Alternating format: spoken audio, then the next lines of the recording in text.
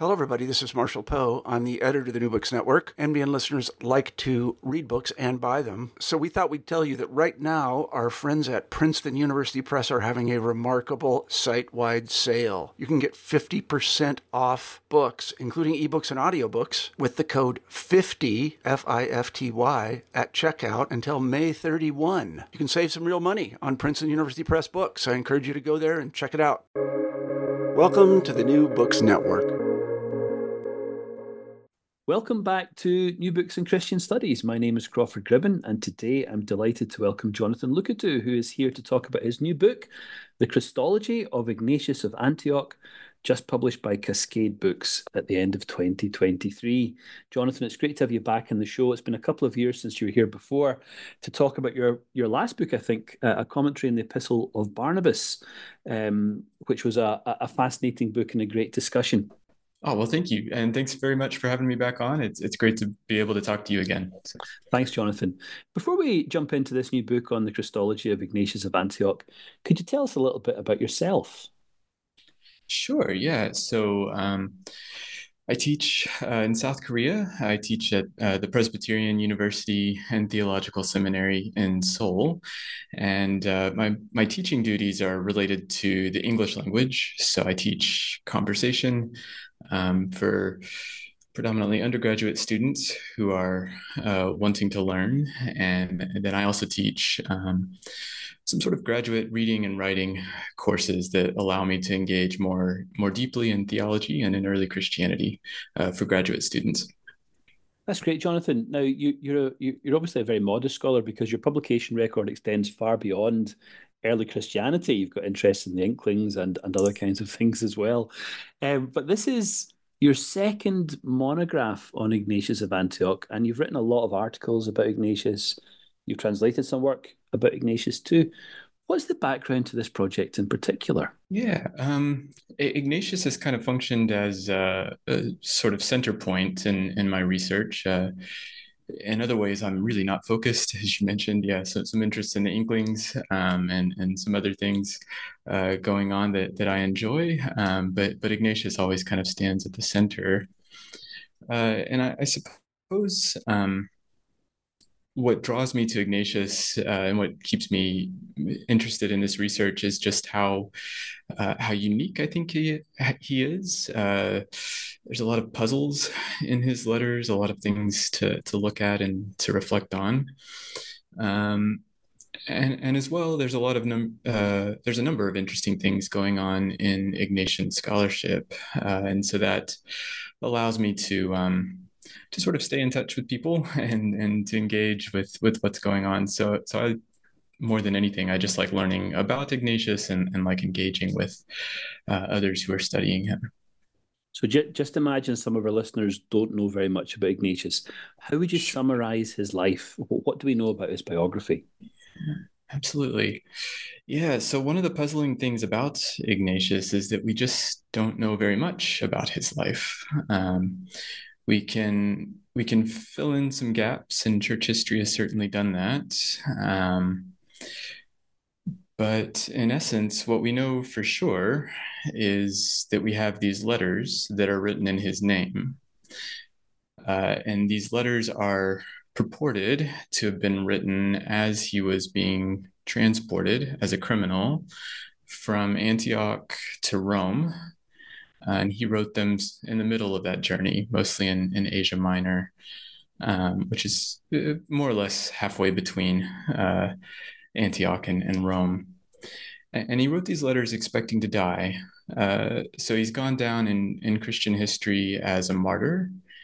And I suppose for my part, I've tended to accept at least that much of the story.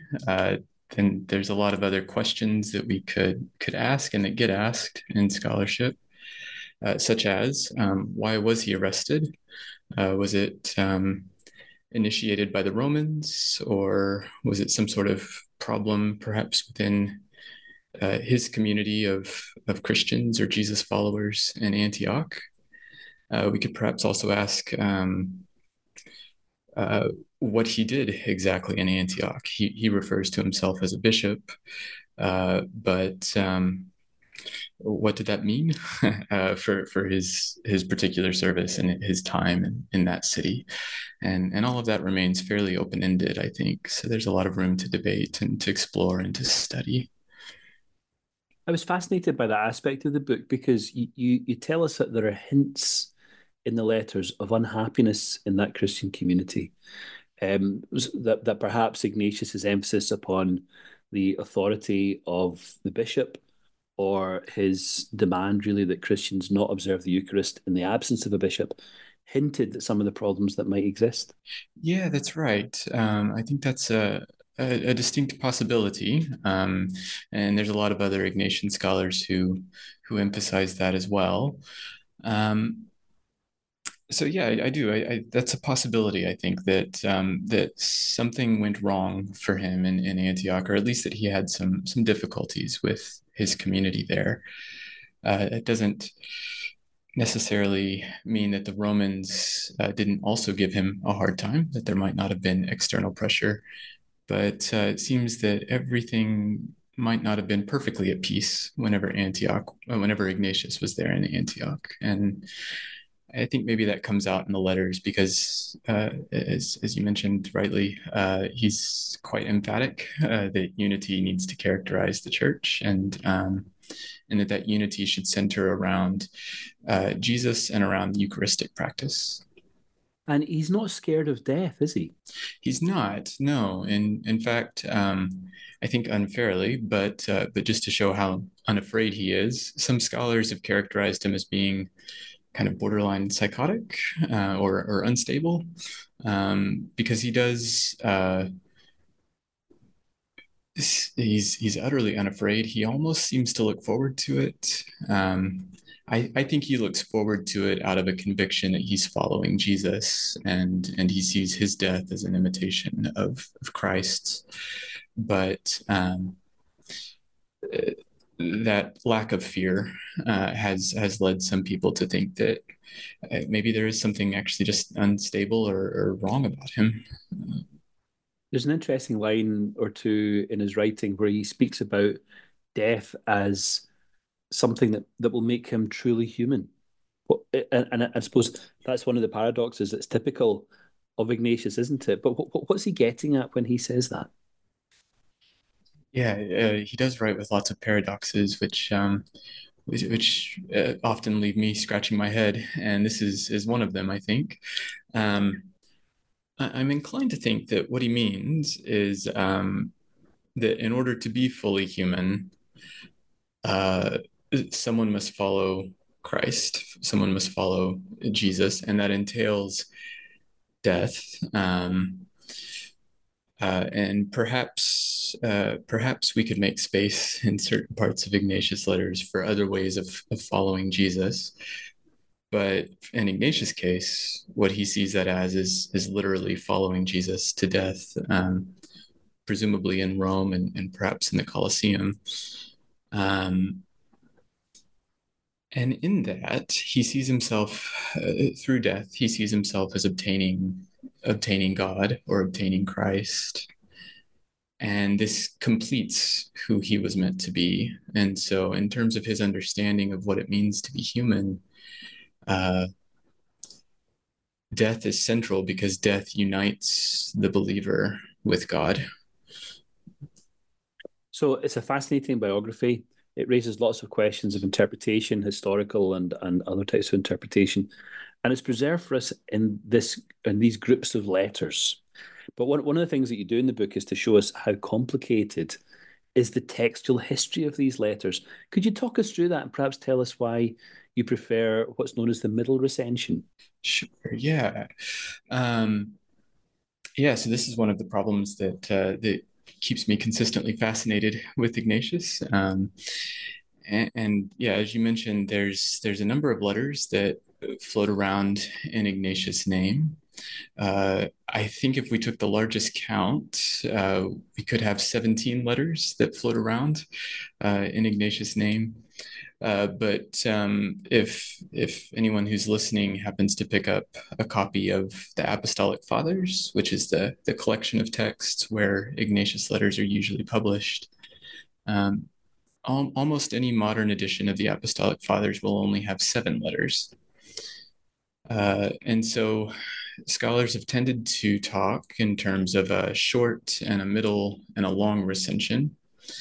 And the long recension it refers to a collection of letters of perhaps 12 or 13 or 17 that in general are longer in form than the middle recension and also contain more letters. So they're longer.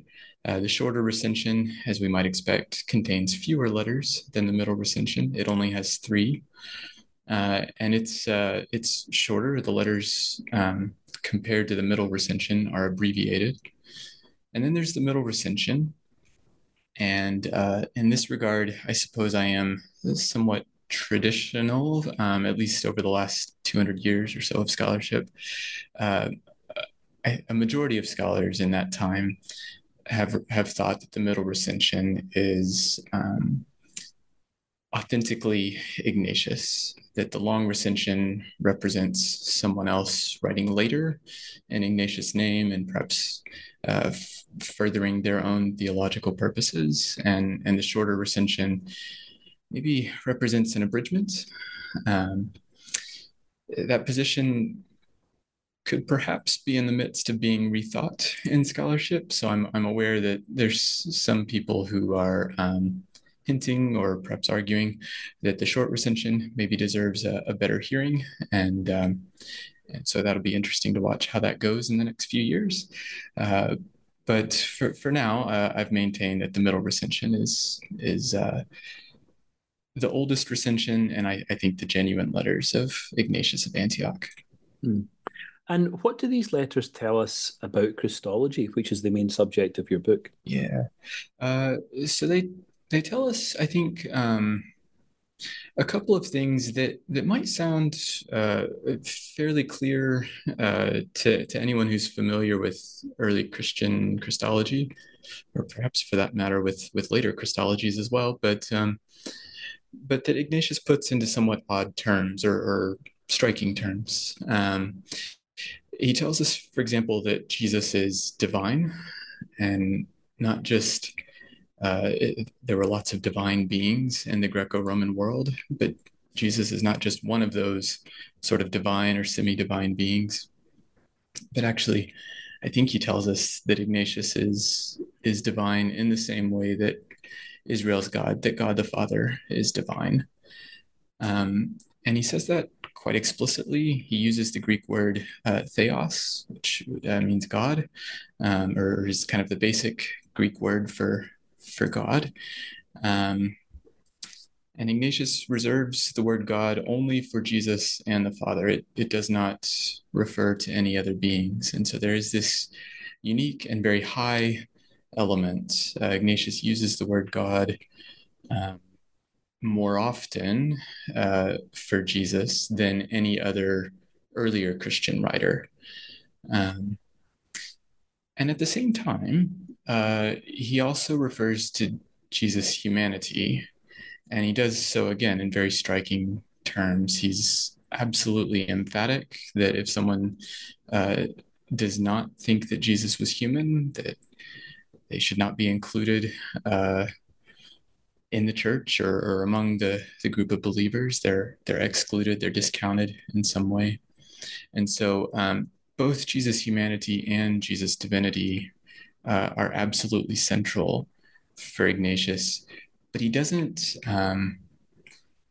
really reconcile how this is possible. He just sets them side by side.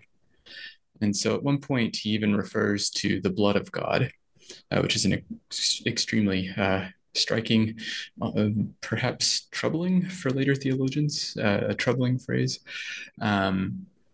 But it's one that Ignatius uses, and I think it illustrates well how he both elevates Jesus' divinity and elevates Jesus' humanity, that both are present and neither can be neglected. And I suppose this is why you describe Ignatius as having one of the highest and one of the lowest Christologies. It goes in both directions, doesn't it? Yes, yeah, I think that's right. he's unapologetic and unrelenting in those regards. He just sets them side by side, and he expects his audience, I think, to agree. Does that tell us something interesting about early Christian theology, that it is content to live with paradox? I think that's right. I think it does. We see a similar phenomenon a little bit later, at least. Sorry, in the back of my mind, I'm aware that there are dates about or debates about when Ignatius wrote. But on my dating, a little bit later, there's a fellow named Melito of Sardis, and he similarly writes with all sorts of paradoxes in his writing. And then going the other way, perhaps going earlier, I think we could find elements of paradox in the letters of Paul or the Gospel of John. I think early Christians are, to varying degrees and in different ways, fairly happy with elements of paradox in their thinking. So these letters, whichever recension we prefer, these letters of Ignatius are a goldmine of Christological reflection, aren't they? And I think one of the great values of your book is the way in which you work through descriptors or designations of Jesus and images of Jesus, some of which are very familiar to us as New Testament readers. Others are much less familiar to us, and maybe demonstrate something of the creativity, theological creativity of Ignatius and his contemporaries. What are some of the most interesting designations of Jesus for you in the Ignatian corpus? Yeah.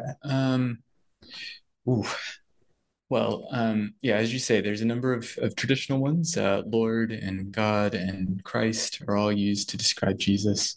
And that will be familiar to anyone who has perhaps read any bit of the New Testament or other early Christian writers. But then, yeah, he also refers to Jesus as a star. It's one of the images that he uses. And when he refers to Jesus as a star, he's actually right in the middle of telling us about Jesus' birth and death. And he's emphasizing Jesus' humanity. And then all of a sudden, he begins to tell this kind of story about a star. And I've argued that star is not just representative of Jesus' birth, but actually it stands for Jesus himself. And it's another way in which Ignatius tells us who Jesus is. So Jesus is this human being who was born. Ignatius identifies him with David. He died. He is this very human person. And through the star, Ignatius also illustrates that there are these effects of his birth and his death that are important for the entire cosmos. So it's not just Jesus himself, but the effects of his birth and his death. And I think we can perhaps assume, although Ignatius doesn't say it in this passage, his resurrection. The effects of all of that are that death no longer has the same power, that corruption stops, that the effects are universal and global, and they extend far beyond Ignatius' own experience in Antioch or Jesus' work in Palestine. Yeah, they are universal. If I could perhaps just mention one more, Ignatius also refers to Jesus as the archives. And it's this very, in that context, he's in this quite polemical mode of argument. He's having some trouble, or he's had some trouble with the people that he's writing to. And they seem to be appealing to the Old Testament, and they refer to the Old Testament or the Jewish scriptures as the archives. And Ignatius' response is that for me, for him, Jesus is the archives. And what is inviolable or what cannot be set aside about those archives are his appearance, his coming in the flesh, and his death and his resurrection, and the faith that's mediated through him. And so I think there Ignatius is saying that at the center of Jewish scripture stands Christ, which is slightly ironic because Ignatius doesn't quote from scripture much, but he still, I think, holds this very much in the center of his thought. So those are fascinating images, Jonathan. When Ignatius refers to Jesus as archive, is he suggesting that the Hebrew Scriptures, the Old Testament, reveal Jesus, or that Jesus reveals the Hebrew Scriptures, the Old Testament? That's an interesting question. I think he would. The direction. I think he would argue that Jesus reveals the Old Testament, and that Jesus makes sense, or enables believers to make sense of the Old Testament. The one thing that makes me pause about that is, I guess, just to clarify, I think that's true that Jesus makes sense of the Old Testament. I'm also aware that some have argued that Jesus perhaps replaces the Old Testament or something like that. I don't think that Ignatius says that, but I might be in the minority in that view. That would be quite a bold move for him to make if he did think that, wouldn't it? It would be replacement is perhaps too strong, but denigrates might be maybe the more dominant, or perhaps that Ignatius is inept or just didn't know the scriptures very well. I've tried to argue against those positions, but I do think Jesus reveals the Old Testament. So, Another image that you dwell on in the book is the image of Jesus as chorus. What's that all about? Yeah. So, Jesus becomes almost like a choir leader or a dance leader in some of Ignatius' imagery.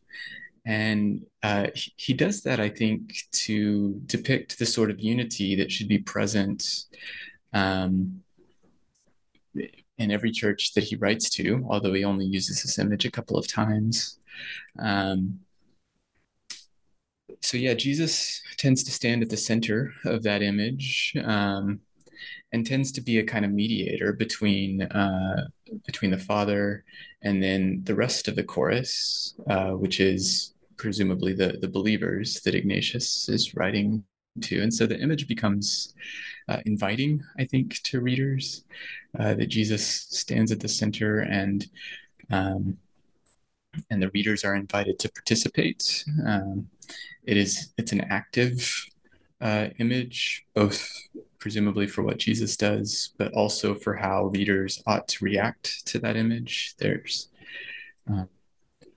presumably, if someone is leading you in a dance, you should join in, and so I think that readers are invited to imagine themselves.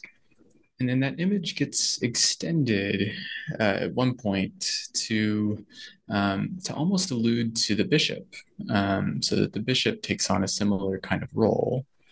And so Ignatius does this in a number of ways, but the chorus imagery is one where the bishop stands in some way as a representative of Jesus or of the Father, and presumably should thus be followed or obeyed or respected as a result. So this maybe raises the bigger question of the relationship between Ignatius's Christology and his ecclesiology. How do the two things correlate? Yeah, I think they correlate pretty closely. And I suppose in the book, I try to draw that out in three ways. Let's see if I can remember them all here. Ignatius, he connects Jesus' Christology first and foremost, or at least most personally, to his own death. Jesus is someone who died and was raised, and that resurrection passion story is very much at the center of Ignatius' Christology. And as a result, Ignatius and his readers as well are called to follow Jesus. And for Ignatius, that means following him in death. There's also an imitation element, which is quite closely connected to martyrdom, but might be expanded in the case of other believers. I do think that sacrifice and ultimately perhaps death in some form is important for how Ignatius understands the Christian life. But it is death that leads somewhere. It's not the death in itself. It is death that brings someone into an imitation and a unity with Jesus. And then the third element, and the one that has drawn a lot of attention in Ignatian scholarship, is how Ignatius views hierarchy in the church. And so for Ignatius, it's absolutely vital that there are these three levels of hierarchy in the church. Bishops, elders, and deacons are the traditional English names. Um, but what sometimes gets overlooked in scholarship is just how closely connected that is to Ignatius' understanding of Jesus, that it's Jesus um, uh, who initiates that hierarchy, and also it's Jesus and the Father and perhaps the apostles. There's different representatives, but that these ecclesial leaders represent and instantiate in some ways Jesus for the community. Well, Jonathan, that's fascinating. And what a fascinating discussion of such an important book, The Christology of Ignatius of Antioch, just published by Cascade Press, the end of 2023. Jonathan, you're obviously a busy writer. Are you planning any current projects at the moment? I'm still trying to find my next kind of major project. I think at some point I hope to write a commentary on Ignatius' letters. So Ignatius will still be central to what I do, and perhaps there will be some other things along the way as well. But Ignatius, I think, will still stand very much in the middle of my work. Well, that sounds exciting, and maybe we could invite you back to chat about that commentary or some other projects in due course. That would be wonderful. Well, it's been great to speak to you today, Jonathan. Thank you so much for your time. Jonathon Lookadoo, author of The Christology of Ignatius of Antioch, just published by Cascade Books at the end of 2023. Thanks to you for tuning in today, and I'll see you next time on the New Books Network. Thanks so much, Crawford.